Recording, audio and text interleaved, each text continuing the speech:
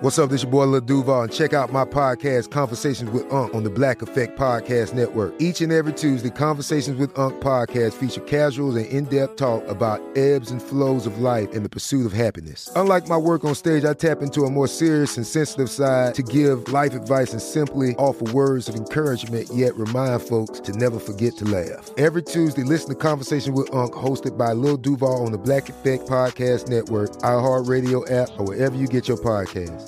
Presented by AT&T. Connecting changes everything. It is Ryan here, and I have a question for you. What do you do when you win? Like, are you a fist pumper, a woohooer, a hand clapper, a high fiver? I kind of like the high five, but if you want to hone in on those winning moves, check out Chumba Casino. At ChumbaCasino.com, choose from hundreds of social casino-style games for your chance to redeem serious cash prizes. There are new game releases weekly, plus free daily bonuses. So don't wait. Start having the most fun ever at ChumbaCasino.com. No purchase necessary. VGW. Void where prohibited by law. See terms and conditions. 18+. What if we told you about a major breakthrough on awesome savings on all-inclusive beach vacays? OMG, this could break the case. Case? I'm talking about CheapCaribbean.com. It's full of hot savings. At CheapCaribbean.com, score an extra $175 off site-wide on vacations of 4 nights or more now through June 3rd. A swim-up bar in Punta Cana, or dip your toes in the sand on the shores of Cancun. We gotta take this show on the road. Start at CheapCaribbean.com. Tired of restless nights? At Leesa, we know good sleep is essential for mental, physical, and emotional health. From memory foam mattresses to hybrids that keep you cool all night long, Leesa's mattresses offer exceptional comfort and support with free delivery and 100 nights to try out your mattress in the comfort of your home. For a limited time, save up to $700 off select mattresses plus 2 free pillows. Go to leesa.com/iHeart for an additional $50 off mattresses and select goods. Exclusions apply. See leesa.com for more details. What we have is raw news footage from WSB TV. We have 17,000 hours of raw news footage. So far, I've identified 614 clips, but we have about another 150 tapes to scrub through. The whole time I've been working on this collection, I've been thinking, someday someone is going to come along and do this. It was you guys. Step aboard our TARDIS. It's bigger on the inside than it is on the outside. Where are we going? Down to the sub-basement, high-density storage vault. It's like a roller coaster. Yes. I can make it go fast if you'd like.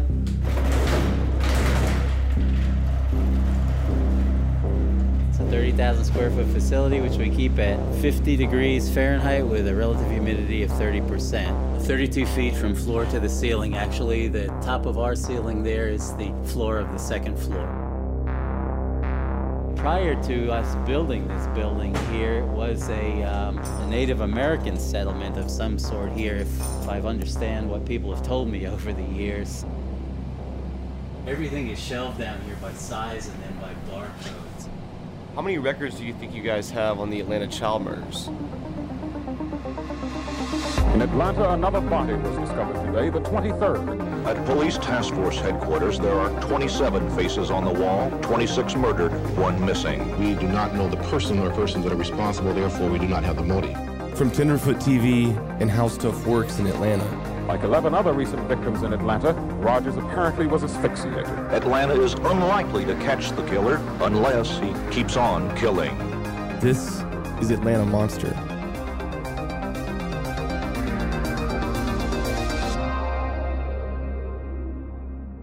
Sketching back then wasn't what it is today. I mean, some of these sketches they come out with are better than photographs. Back then, you worked with what you had, and it was a pretty good sketch. We had a composite of who this guy would be. What did it look like, do you remember? Well, it was a black male with bushy hair. I remember the composite sketch very well. This is a folder of paperwork I kept from my time as administrative coordinator of the Atlanta child murder cases. It was an animosity between the local police and the FBI. One of the main things was the mayor, Maynard Jackson. He says, I want every living FBI agent. My police department is basically incompetent and they can't solve it. We need the FBI to solve it. So he threw his department under the bus. None of us want to get involved because it looked like just a local mess. This is Jim Procopio, but he goes by Popcorn. Give it a fresh look. He worked for the FBI alongside Mike McComas during the time of the Atlanta child murders. Mike actually introduced me to him. Probably be interested in talking to Procopio. Yeah, Popcorn's a good guy. Now, if you can get into his treasure trove, he's got boxes of stuff. Popcorn dealt with all the records and files in the FBI. And just like Mike McComas, he stressed the importance of a composite sketch they received early on in their investigation from a kid who told police that a man had tried to abduct him. Well, it was a black male with bushy hair. I remember the composite sketch very well. After interviewing the kid, they were able to form a detailed sketch of the suspect, a black male with bushy hair. After only a few minutes with Popcorn, you get the impression that this guy doesn't forget a thing. And it goes back to another cultural, socioeconomic issue. When Maynard Jackson became mayor, first black mayor in Atlanta, the first thing he said was, I want to make the police department more brown. The police department up at that time had some black officers, several who were majors and above, but it was mainly a white police department. Well, when the white officers heard that, they saw the handwriting on the wall. If you were white, you're not going to rise rapidly in this department. It's going to be black. A lot of the older ones, they said, we'll see you. They retired. So consequently, they lost many of their senior officers, the best homicide investigator. Then they had a big cheating scandal in the police department. They found out that a lot of the black recruits in the police academy were given the answers to tests. So that was another major scandal. So the police department was left in 78, 79, 80, relatively new and inexperienced. So I guess some of the homicide detectives were not that experienced, and they missed the signs that there were commonalities in the 8 to 10 to 12. They had, by the time the Bureau got in, they were up to 14. 10 found, 4 missing. Further, the FBI does not investigate murders. Murder is not a federal crime. If it's committed on a government reservation, it is. If it's a certain federal authority, it is.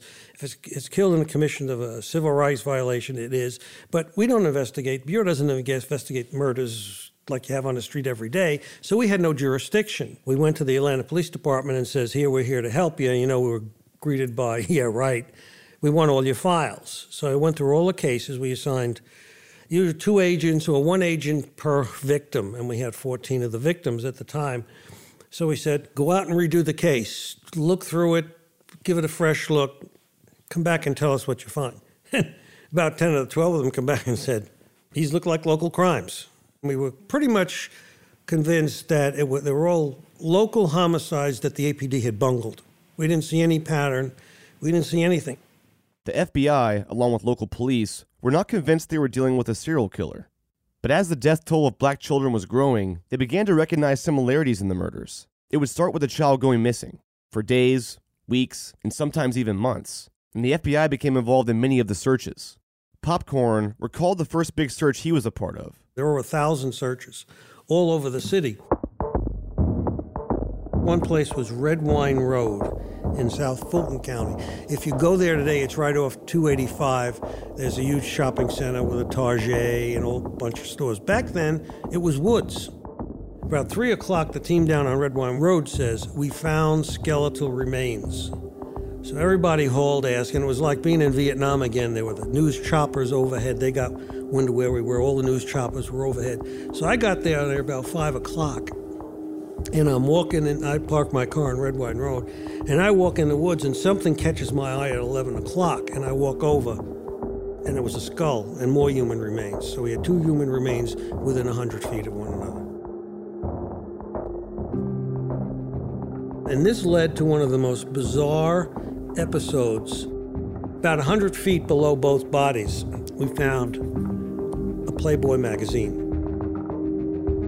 It was that week's Playboy magazine. It came out that Wednesday. This was Friday. So we found the Playboy magazine, and there was a sticky substance between the pages. I'll let you decide what that was. So he immediately fantasized, the investigators. The killer came back, came down here to the site of the murders, masturbated, then took off. This is key evidence. We packaged it up, raced it out to the airport, gave it to the captain of a Delta jet heading for Washington, D.C. An agent picked it up as soon as the plane landed, rushed to the FBI laboratory. They gave it to a lab. They developed prints and identified the sticky substance. We didn't have any of the prints on file. So we sent it to the APD to look through their files. Within an hour, they identified the print. So we went in, we arrested the guy, we searched his house. We brought him to the bureau, we polygraphed him. He passed the polygraph. What the hell were you doing down there? He says, well, my wife just had a baby. I went down there that afternoon. Now, during that time, we were part of the Vice President George Bush's task force. Everything I wrote went to unit chief at the bureau, went to the director, to the attorney general, to George Bush. George Bush read it. So the one thing he asked us was, please don't tell my wife. We said, you goddamn idiot. Do you know the Vice President of the United States knows what you did when you went into the woods and you're worried your wife's going to find out? By the way, we codenamed that. It was known as the Woodwhacker. Popcorn's first big lead went nowhere. Popcorn had found the bodies of 11-year-old Christopher Richardson and 11-year-old Earl Terrell. Christopher had been missing for 8 months, and Earl had been missing for 6 months. To me, on the surface, these cases seemed open and shut. A Playboy magazine with semen on it was found near the bodies, with the suspect's fingerprints on it. But after an extensive interrogation, the suspect passed a polygraph test. And despite all the bizarre circumstances, the FBI was convinced that this man was not involved in the murders, so they moved on. Both Popcorn and Mike McComas told me that when the FBI got involved in these cases, there was an extreme tension brewing in the city of Atlanta. Of course, the blacks wanted it to be somebody white, and the whites wanted it to be somebody black. And I can't speak for the rest of the Bureau, but my partner and I, Larry Ellington, we talked about it a lot. First off, our profilers said that serial killers rarely cross races. They'll kill in their own race. And all these kids were black. Popcorn and McComas both mentioned FBI profilers, the people who formulate an idea of who the killer is, who the FBI should be looking for. And there was one characteristic that stood out to me immediately. It had to be a black guy. A white man could not go into a black neighborhood, pick up a kid, put him in his car, and drive off without anybody seeing him. If there's a crime scene, then the media was just unbelievable. And with all of the attention this case was getting, it was almost impossible to get into a predominantly black neighborhood and not be challenged or approached or whatever if you were white. It just doesn't happen. In fact, when we went into black neighborhoods during the investigation, everybody on the street was out on their front porch as soon as we appeared in the neighborhood. There was one place that I think is gone now. It was a housing project. They had what they call the Bat Patrol. And these were adults that walked around with baseball bats and looking for suspicious characters or protecting the community, whatever they call them, the Bat Patrol. We were over in this housing area. We had two young black kids that had supposedly seen something, we thought. So Larry and I were tasked to go over and pick up these two children and their mother. So here we are in this the brown Ford again, and Larry's driving. I'm in the passenger side. And we have the mother sitting in the middle and the two black kids in the back seat near the windows. And two young boys, and I think they were like 10 or something, 8, 10, 12, I don't know, somewhere around there. And we didn't get 2 blocks before we were boxed in by about 3 or 4 different police cars.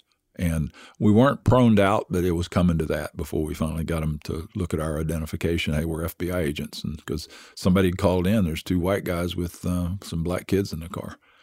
So it was tough getting in and out of certain areas. And so we were kind of convinced this guy had to be black. He had to be black. We just couldn't figure out how he was getting them in the car. Was this a skewed opinion, coming from only white males? Was it that impossible for a white person to walk around the inner city of Atlanta in the early 80s? I don't know. I asked Eric and Jasper Cameron. They grew up in Atlanta during that time. If anything, they would know. Personally, I felt like it had to be somebody that could move around in the community. So therefore, I felt like it had to probably be somebody black or somebody who wouldn't draw suspicion. Because, you know, over there we live, a white person walking around over there, they are going to be, you know, it's going to draw attention because that wasn't happening then. Now you go over there, it's like, you know, everybody. But back then, nah, you know, it would have drew too much attention. So I always felt like it probably was somebody who could move around pretty easy, you know, undetected without really causing a lot of suspicion. But not everyone agreed on that. This is Bernard Parks. He grew up in Atlanta too, and was also a child at the time of the murders. There's certain guys that, you know, that they were around. I mean, you know, it's like, there wasn't a lot of white guys, right? But there were some. Yeah, I mean, like you grew up, you know what I'm saying? It's like, you know, 1 or 2 white guys that went to my school, right? But that's just because their family didn't have no money. right? So they were just around, and so you kind of accepted them. But, I always say, they got cousins, they got friends, they got people that hung around and we accepted. It wouldn't have been normal, though, in that time, for a black guy just to walk up and be accepting of a white guy without somebody understanding what's happening, right? I mean, that just wasn't normal. I mean, you just question, period, because you're in my community and this ain't your community. I asked Monica Pearson, the former news anchor in Atlanta. Her memory was crystal clear. They weren't looking for a murderer. They were profiling. They decided that that's what it was. And you have to keep all options open. I think anytime you don't open up and cast a wide net, you lose the opportunity of finding someone else who might be involved. It's as simple as that. You have to look at all the possibilities. And if you start out by saying it has to be a black person who did it because these were black children, then that's the reason why so many people in the black community thought it was the Klan. I think that's short-sighted on their part, because you could easily have a white man in that community dressed as black people dressed, and no one would notice him because he just looks like a black person. He's in this community. Now, most white people would not go into that community because they would stand out like a sore thumb. But if you assimilate from the walk to the clothing, to the attitude, to the speech, and don't say it can't be done. I'm just throwing it out there. No. I think that's short-sighted to say a white person couldn't do it.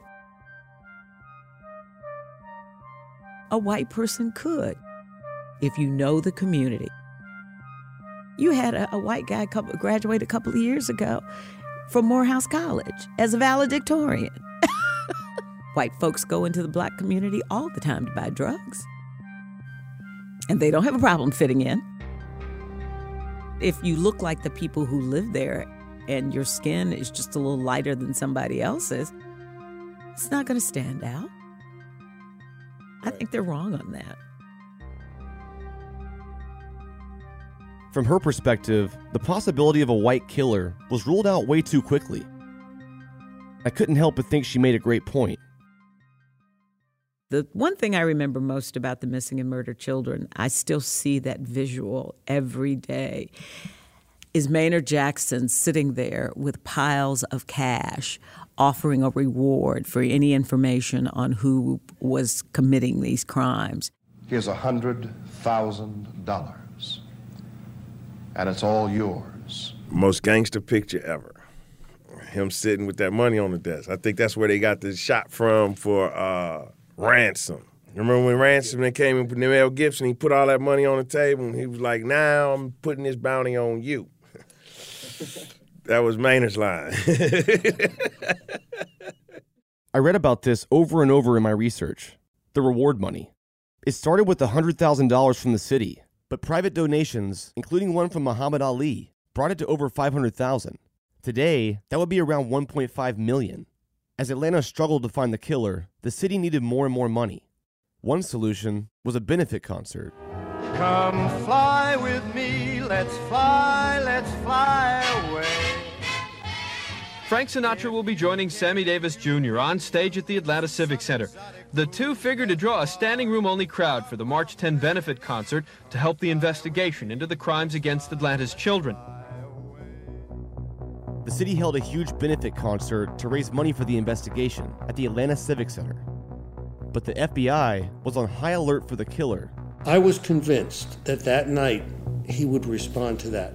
And I was convinced in my mind that he would drop a body in the fountain right there. Frank Sinatra arrived here at Charlie Brown Airport just a few minutes before 6 o'clock. He's now on his way to the Atlanta Civic Center, where he'll join Sammy Davis Jr. for tonight's benefit concert. Sammy Davis Jr. picked up a phone and volunteered to help Atlanta. Today, the superstar arrived here on his private jet. Such a horrendous tragedy as this affects, as I said, it certainly affects all of America. I was there that night, and we had cops and helicopters There were cars everywhere, police cars everywhere. No one could have gotten in with a body. It started with police dogs sniffing the entire Civic Center looking for explosives. The mayor's office called this routine. Were you guys prepared to catch somebody that night? Oh, hell yeah, that's why we roll out. Officials have been preparing for weeks for this night. Extra security guards have been hired and extra police officers have been put on patrol here with just one objective, to keep an eye on children.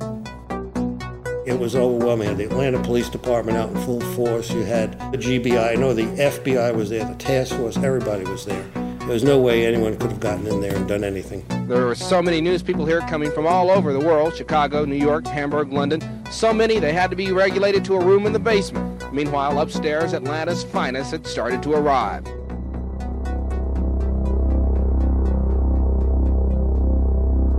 But the high points of the show weren't outside.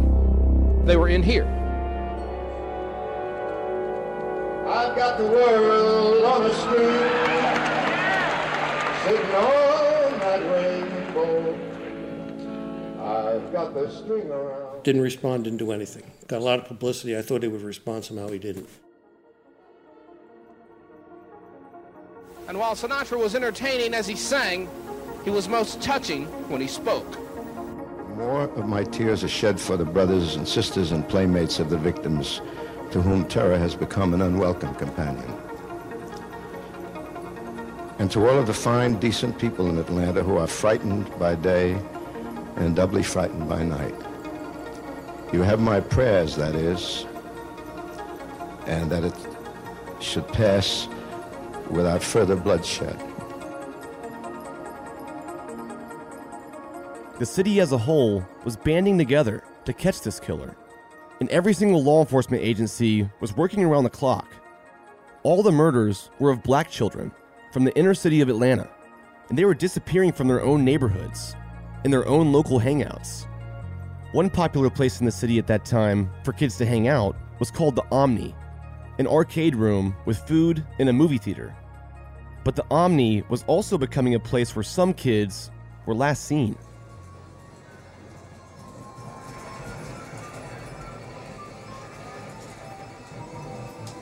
That's what we did. It was a game room in the Omni. And we literally would go to that game room and go to the arcades and all that. So that's what, like, video games and stuff like that. That's what we did. We went to the Omni, hung out at the Omni.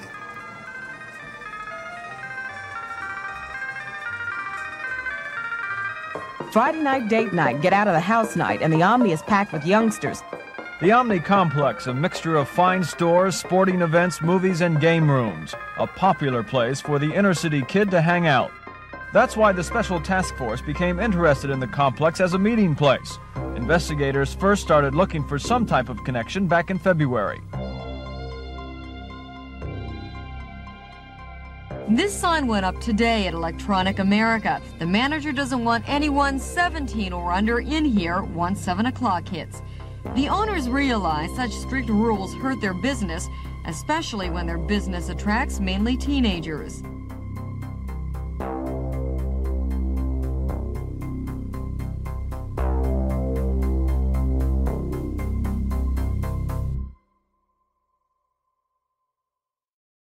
Judy was boring. Hello. Then Judy discovered ChumbaCasino.com. It's my little escape. Now Judy's the life of the party. Oh, baby, mama's bringing home the bacon. Whoa, take it easy, Judy. The Chumba life is for everybody. So go to ChumbaCasino.com and play over 100 casino-style games. Join today and play for free for your chance to redeem some serious prizes. ChumbaCasino.com. No purchase necessary. Void where prohibited by law. 18 plus terms and conditions apply. See website for details. With the best all-inclusive vacation deals to Mexico and the Caribbean, booking your getaway with Cheap Caribbean Vacations means you have more freedom to do your deal. Whether you want to enjoy snorkeling, endless margaritas, and more, or simply soak up the sun and sand in a tropical paradise, Cheap Caribbean Vacations has your deal for that. Plan and book the exact getaway you want at exactly the right price for you by using our exclusive Budget Beach Finder, or find a featured all-inclusive package to Generations Riviera Maya Resort and do your deal at cheapcaribbean.com. Hi, I'm Cindy Crawford, and I'm the founder of Meaningful Beauty. When Dr. Sabah and I decided to do a skincare line together, he said to me, we are going to give women meaningful beauty. And I said, that's exactly right. We want to give women meaningful beauty, which means each and every product is meaningful. It has a reason to exist. It's efficacious. You're going to get results. And then you just go out and live your life. Meaningful beauty. Confidence is beautiful. Learn more at meaningfulbeauty.com. Like many of us, you might think identity theft will never happen to you. But consider this. There's a new identity theft victim every 3 seconds in the U.S. That's over 15 million people by the end of this year, equal to the populations of New York, Los Angeles, and Chicago combined. Even worse, identity theft victims often don't even know they're victims. That's why LifeLock Identity Theft Protection alerts you to identity threats, even the ones that don't show up on a credit report, like data breaches, fraudulent bank transactions, loan and credit card applications, and crimes committed in your name. If your identity is stolen, your own dedicated LifeLock U.S.-based restoration specialist will work to fix it. LifeLock protects you in ways that you simply can't on your own. Join now and save up to 25% your first year at LifeLock.com/iHeart. That's LifeLock.com/iHeart to save up to 25%. Identity theft protection starts here. The 1980s saw the rise in arcades and video games. But another trend, and one I didn't know about, was the 1980s fascination with psychics. In fact, psychics even played a role in the Atlanta child murders. I heard a lot of weird stories surrounding this case, but so far, this seemed the most bizarre. A true example of law enforcement grasping at straws. Police are now working with more than one psychic to solve the cases of 6 murdered and 6 missing children. This is how the nationally known psychics spent their Friday the 13th. They are visiting Atlanta courtesy of the National Enquirer. Yes, the same National Enquirer with those sensational headlines that can be seen at most supermarket counters. As the psychics scrambled through the woods where 4 of the 20 murdered children were found, psychic Mickey Dane of Miami kicked off her shoes. She asked reporters to feel how hot her feet were and then declared that 2 more bodies might be found nearby. There is something here. Some child out there is trying to tell us to go further into this.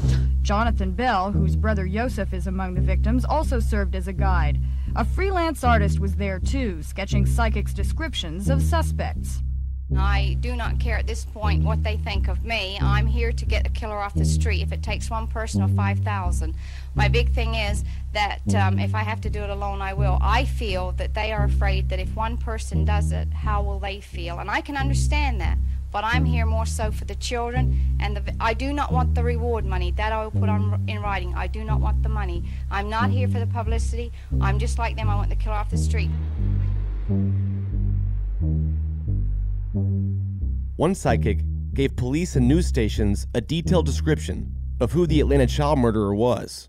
He knows in the daytime what he's dealing with, but at night he's not really sure. So he kind of stays to himself in his apartment. He has a television set. There's no guns up there, no nothing. He's very smooth talking when he does talk, which is very seldom. And he's been seen by a lot of people. Oh, yes. There's no doubt in my mind that he's walked side by side probably some of the parents of these children. He's shrewd, he's methodical. You're not dealing with a guy with 164 IQ. He's clean, he's neat, he's above suspicion. You're dealing with a methodical, a man that's systematic but angry now, getting more frustrated. I cannot stop him. I don't have the authority or the power.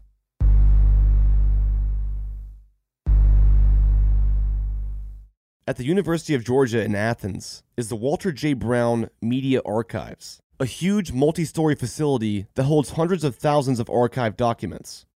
In the early 1980s, this was arguably the biggest news story, especially in Atlanta. I made a call to Mary Miller, one of the archivists, to see if we could access their news archives related to the case. And as it turns out, they have thousands of hours of raw news footage from WSB-TV, the local Atlanta station. Material that hasn't been viewed by the public since the early 1980s. In that time, nothing was digital. It was all on film or tape. But the team at the University of Georgia worked tirelessly to gather and digitize as much material as possible. And then they gave us a personal tour of their vault. Everything is shelved down here by size and then by barcode. So each thing that you'll notice here, each item has a barcode on it, and each shelf has a barcode, and the items are linked together. So it gives us a barcode, and we work by that.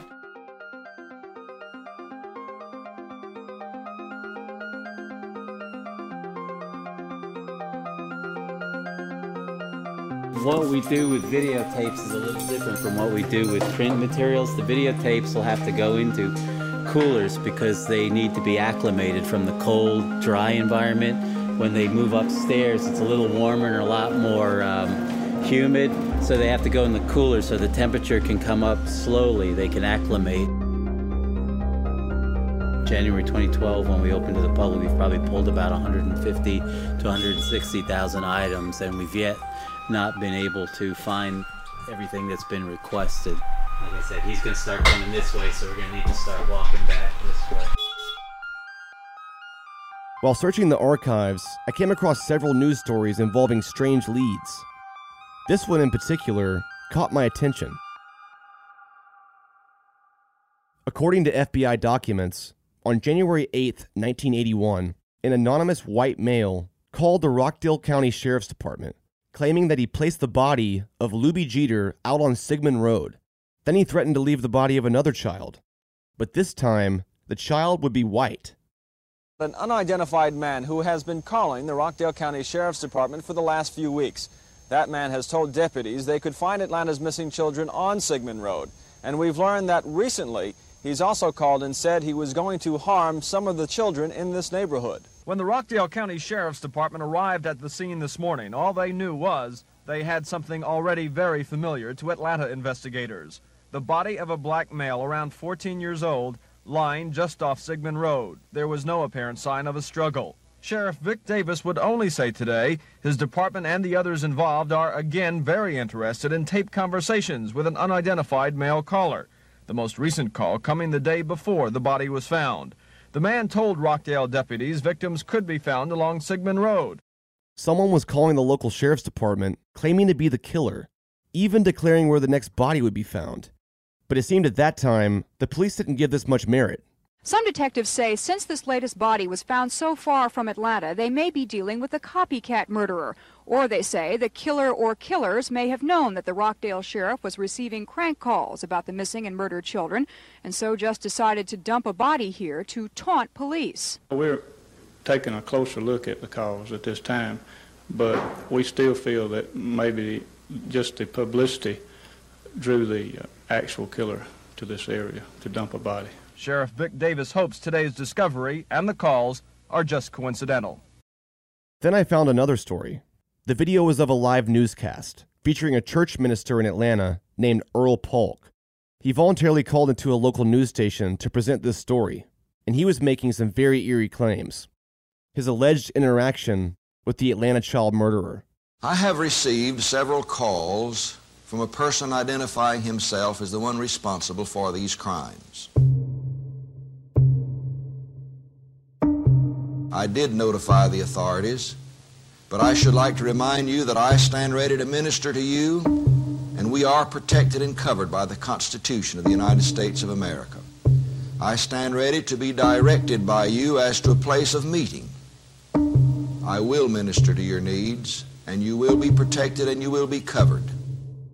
For one thing, the voice on the phone was not the same one that has called before, so Polk says his first step was to determine how much the man knew. I said, how many of the children or crimes are you involved in?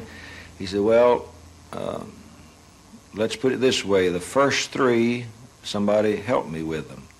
I said, well, is he not helping any longer? He said, no. I said, why did he quit? He said, well, he got afraid. Him and his wife got afraid and he left town. Polk says the man told him he could prove he was the killer because he could show Polk a piece of clothing belonging to Curtis Walker. Walker's body was found just 2 weeks ago in a river about a quarter mile from Polk's church. So I said, tell me how you got the kids to get in your car. He said, well, I've got a van. And he says, I tell them I've got paint jobs to do, and they get in the van to go to paint. Polk then questioned the man about his motives. I said, well, what makes you do this? What caused you to do these crimes? Could you tell me that? And he said, well, I'm impelled or I'm controlled or forced by voices to do it. I said, well, why are you calling me now? Are the voices released you so you could call me? He said, well, I don't hear the voices right now. I said, why are you turning yourself in, or why are you wanting to come see me now? He said, well, I'm tired of running, I'm out of money, and my wife is afraid. The man told Paulk he was speaking from or near a pub on Ponce de Leon Avenue. Paulk then asked him if they could meet at his church on Flat Shoals Road, and the man agreed. About a half hour later, a van pulled into the parking lot across the street, but immediately sped off. Paulk says he thinks the man spotted some police cars at a nearby shopping center and may have thought he was walking into a trap. My purpose of even telling the story was hopefully that he would know that there was no trap set up, and that perchance he may yet try to make contact. After hearing the many stories from the FBI and looking back on the news archives, I started to get a sense of how the general public must have felt in 1980. Completely confused. An incriminating Playboy magazine, psychic involvement, bizarre phone calls, and that mysterious composite sketch of a black guy with bushy hair. But none of it was amounting to anything. The media coverage of Atlanta's hunt for a serial killer was gripping the entire nation. But things were about to change when a local Atlanta policeman found what appeared to be the first signs of physical evidence. We had a body, a young boy behind a building, and we found a fiber on him, just one fiber. You guys found that? Yes, and I removed it off of his shirt, and I think it was blue, maybe a quarter of an inch long. It looked like maybe a sweater or a blanket or something, just a piece of lint. Took the fiber to the crime lab. That information leaked out through high-ranking people to the media, and lo and behold, it wasn't me, and they were putting anything they could grasp. The media were, at that time, you're talking about vultures. I mean, everybody wanted to be the one to know the little tidbit that nobody else knew. The Atlanta Journal came out in early February with a story, the police are finding hairs and fibers on the victim. Well, guess where the next victim wound up? Stripped and in the river. And we were getting victims every 10 days. We're starting to see bodies in several different counties. We probably need to come up with a method or come up with an idea or a thought to where we can at least direct this guy, keep him from spreading bodies everywhere, in hopes, of course, of catching him. What I thought was the dumbest idea I ever heard, when Mike McComas and his partner, Larry Ellington, came to me and says, we got an idea. And I said, okay, what's your idea? And they said, we want to cover the bridges because it's obvious he's throwing a body off the bridge. And I said, why is that obvious? I didn't know at the time. McComas grew up in a small town in Tennessee on a river. And I grew up in New York City. We didn't know what rivers were. The reason is I don't think he would drive down to the river because the chances of getting caught. And besides that, I was raised on a river in East Tennessee, and I know that get something to float down the river, you've got to get it out in the middle of the water, or you stand a good chance it's just going to come right back to the bank. He knew that if you threw something from the shore, it eventually floats back to land. But if you throw something off of a bridge in the middle of the river, it'll float down the river. And I says, how do you know which bridge? He said, well, we're going to pick 14. I said, how do you know you're going to pick the right one? And they looked at me and said, you got a better idea, dumb shit? And I said, not at the moment. With the best all-inclusive vacation deals to Mexico and the Caribbean, booking your getaway with Cheap Caribbean Vacations means you have more freedom to do your deal. Whether you want to enjoy snorkeling, endless margaritas, and more, or simply soak up the sun and sand in a tropical paradise, Cheap Caribbean Vacations has your deal for that. Plan and book the exact getaway you want at exactly the right price for you by using our exclusive Budget Beach Finder, or find a featured all-inclusive package to Generations Riviera Maya Resort and do your deal at cheapcaribbean.com. Hi, I'm Cindy Crawford, and I'm the founder of Meaningful Beauty. When Dr. Sabah and I decided to do a skincare line together, he said to me, we are going to give women meaningful beauty. And I said, that's exactly right. We want to give women meaningful beauty, which means each and every product is meaningful. It has a reason to exist. It's efficacious. You're going to get results. And then you just go out and live your life. Meaningful Beauty. Confidence is beautiful. Learn more at meaningfulbeauty.com. Hey there, parents and teachers. Are you tired of feeling like every day is a battle of wills with your kids? Let me tell you about something that changed the game. Love and Logic. Love and Logic isn't just another parenting or teaching strategy. It's a mindset shift that empowers you to raise responsible, respectful kids while keeping your sanity intact. With Love and Logic, you'll learn practical techniques to set limits with empathy, give your kids the tools they need to make smart choices, and build relationships based on mutual respect and understanding. Love and Logic stands behind their methods with a 1-year money-back guarantee. Try it out risk-free. If it doesn't change your life, we'll buy it back. Plus, you can get 10% off with code IHEART10. So if you're ready to say goodbye to power struggles and hello to peaceful, loving relationships with your kids, it's time to give Love and Logic a try. Visit their website or call today. Your sanity will thank you. Love and Logic, because parenting and teaching should be a joy, not a chore. Visit loveandlogic.com. Hey guys, you know what this playground could use? A wine country, huh? A redwood forest would be cool. Ski slopes! Wait! Did we just invent California? Discover why California is the ultimate playground at visitcalifornia.com. There was two rivers then. There was the South River and the Chattahoochee River, and I recommended that we stake those out. The bridges, because I felt that was how he was getting the bodies into the water, was throwing them off river bridges, because it would be quick, it'd be fast. He would get them in the water, and there's a good chance they would float downstream quite a ways. For my idea, I got rewarded of kind of supervising the detail. It was started every night around 6 p.m., and we quit every morning at about 6. It started toward the end of April, 1st of May, and we gave them 30 days. And we actually had about 140 people total, because we had to cover all night and we had to cover weekends. So we had 140 people assigned. And we were burning 140 bodies a night too, because we had so many bridges on the South River and so many bridges on the Chattahoochee River. And what we did was we had 2 people on the ground under one side of the bridge, 2 people on the other, and then we had 2 chase cars per bridge. So if anybody dropped something in, the people underneath would notify the chase cars, and that's the way it happened. It was quite taxing. I mean, you're going 7 days a week, 12 hours a day. It's tough. I was single. The married guys, I don't know how with families, I don't know how they did it, but I was single at the time, so it didn't really have that much of a effect on my home life, of course. Social life, yeah, but not the home life. But like I said, we were using 140 bodies a night. As a matter of fact, there were so many bodies that we had to go to the police academy, and they gave us several recruit classes that hadn't graduated yet. So the only thing they were allowed to carry was batons and flashlights, because they weren't qualified on firearms.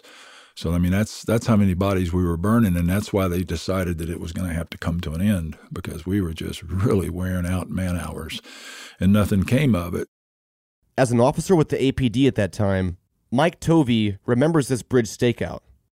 And we had just about every bridge, I think every bridge in the Atlanta area covered.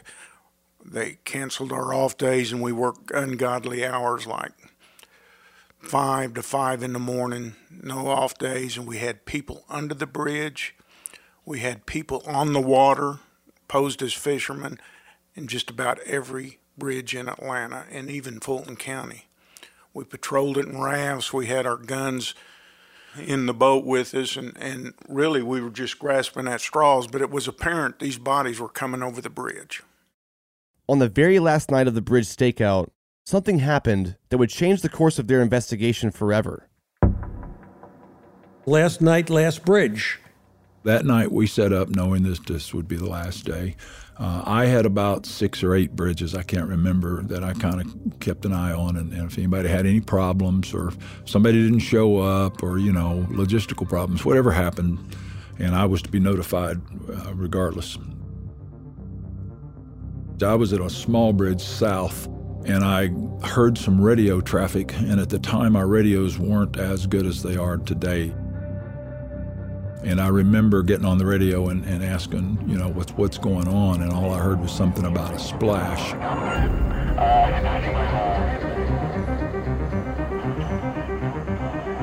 I had a 77 Ford LTD with a 400 big block in it, and I can tell you I scorched tires getting up there because I said something's happening, and I just felt it. We went racing to the James Jackson Bridge. And as I was heading that way, the traffic started coming in a little clear because I was getting closer. The gist of the story is that the splash was heard by the police cadets, the guys that had to leave the academy early to work with us. We had 2 people under both sides of the bridge, and of course we kept them hidden out so that they brought everything they needed for the night because they weren't going anywhere. And then in close proximity we had a chase car on each side of the bridge, and they too blended in so that they couldn't be seen. When they looked up on the bridge from under it to see what caused the splash, the car appeared to be just starting up again, like it had been stopped, and it was going 2 or 3 miles an hour, then crossed the bridge, circled around, I think, a convenience store. Then as he came back, and that's when our cars tagged him. We went up the exit ramp, went across the bridge, and then went down, saw the cars sitting on the other side. They were on the southbound side, and we were heading north. And I saw that there was several blue lights over there with a white station wagon that was pulled over. Since I was supervising it and I had the ranking Atlanta police officer on scene with me, when we got there, we were immediately briefed. I asked, did they get his ID? And they said yes, he was still sitting in his car. And I still had my composite sketch, and I pulled it out. He had these little glasses on, and I drew the glasses and I held it up and I said, anybody recognize this guy? And it was Wayne Williams to the T. I mean, it was just Wayne.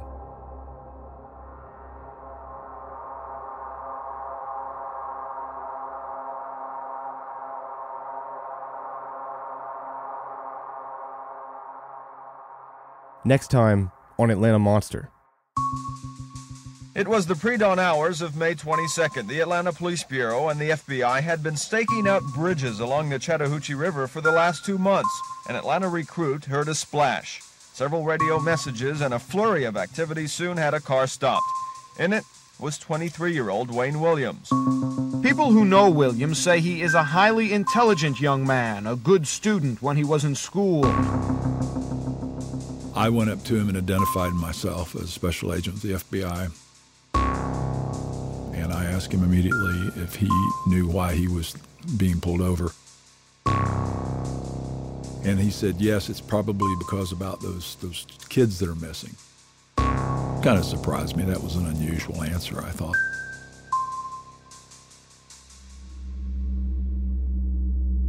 It's like how deep you want to go. So this rabbit hole is very, very, very deep.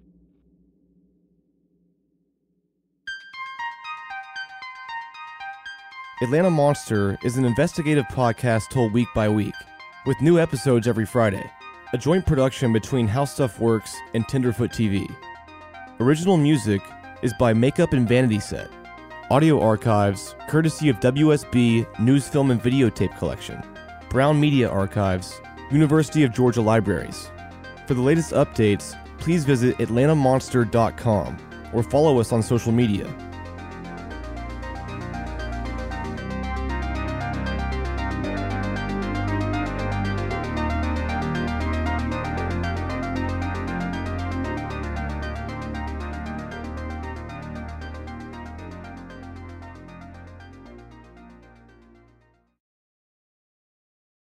Why do they call you Popcorn?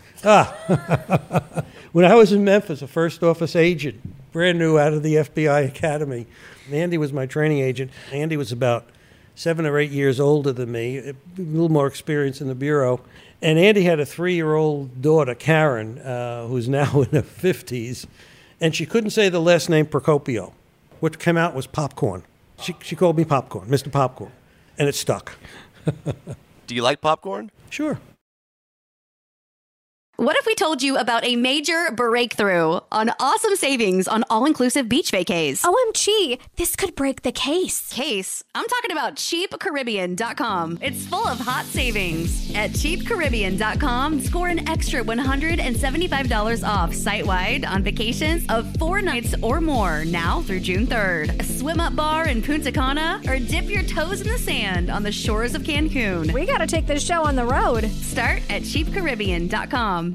Tired of restless nights? At Leesa, we know good sleep is essential for mental, physical, and emotional health. From memory foam mattresses to hybrids that keep you cool all night long, Leesa's mattresses offer exceptional comfort and support with free delivery and 100 nights to try out your mattress in the comfort of your home. For a limited time, save up to $700 off select mattresses plus 2 free pillows. Go to leesa.com/iHeart for an additional $50 off mattresses and select goods. Exclusions apply. See leesa.com for more details. This episode brought to you by 20th Century Studios' Kingdom of the Planet of the Apes. Director Wes Ball breathes new life into the epic franchise. As a ruthless king attempts to build his empire at the expense of the remaining human race, a young ape begins a journey to fight for a future for apes and humans alike. Kingdom of the Planet of the Apes. Enter the kingdom in IMAX, now playing, and theaters everywhere. Get tickets now. Hey guys, you know what this playground could use? A wine country, huh? A redwood forest would be cool. Ski slopes! Wait! Did we just invent California? Discover why California is the ultimate playground at visitcalifornia.com.